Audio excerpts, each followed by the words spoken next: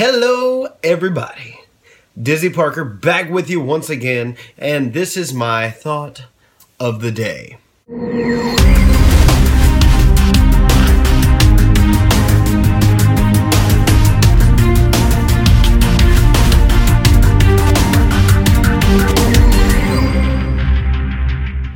So I've been doing this radio show / podcast for the last few weeks. It's been just over a month now.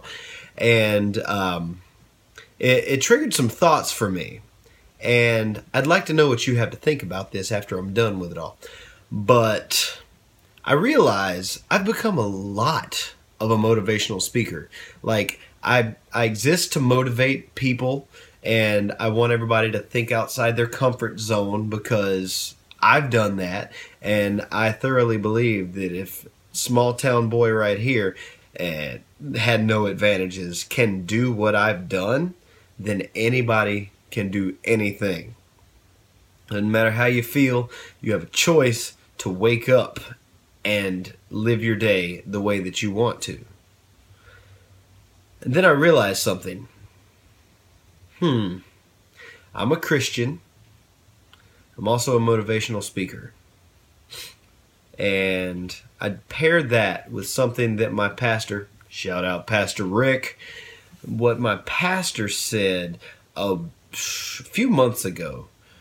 He was talking about the people who are keyboard warriors and have so much to say on the subject of what preachers teach in churches and what their message is, etc., etc., etc.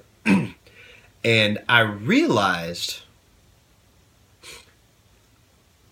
I'm not much different than people like Joel Osteen and T.D. Jakes and Joyce Meyer, etc., etc. He said that some people still, but certain people have zero right to criticize people like those prosperity preachers, because who knows what their role in the kingdom of God really is. They may be serving a purpose that they are uniquely called for. Now, I've had my criticisms about all of those type of preachers because I believe, and I have believed anyway, that they are little more than charlatans and clever sales pitches and feel-good motivational speakers. And I've also said that those people are not leading anybody to Christ. I may be right. I may be wrong. I've heard some of all their sermons, and not one time do I hear mention of sin or repentance or salvation. I hear, come to Jesus and you're going to feel better. So it led me to do a lot of thinking. I've taken on this similar role of trying to make people feel better, yet I'm trying to repurpose their actions to go along with whatever feelings they are. Like, I believe that your situation is only due to your perspective and how you choose to deal with that. But then again, I also tell people at the very beginning of most conversations, I am a Christian. I represent the one and only Savior, Jesus Christ. I think the only criticism that I still have with those people, because I started to understand them a lot more lately, I think the only criticism that I have left is the fact that the prosperity preachers confuse the gospel. The gospel of Jesus Christ is not that if you come to Him and accept Him, everything in your life is going to fall in place and you're going to feel better and sun rays are going to come down. But the gospel is that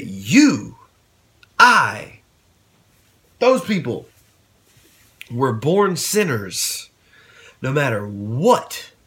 If you don't believe you were born a sinner, if You don't believe children are born sinners. Go to Chuck E. Cheese one time.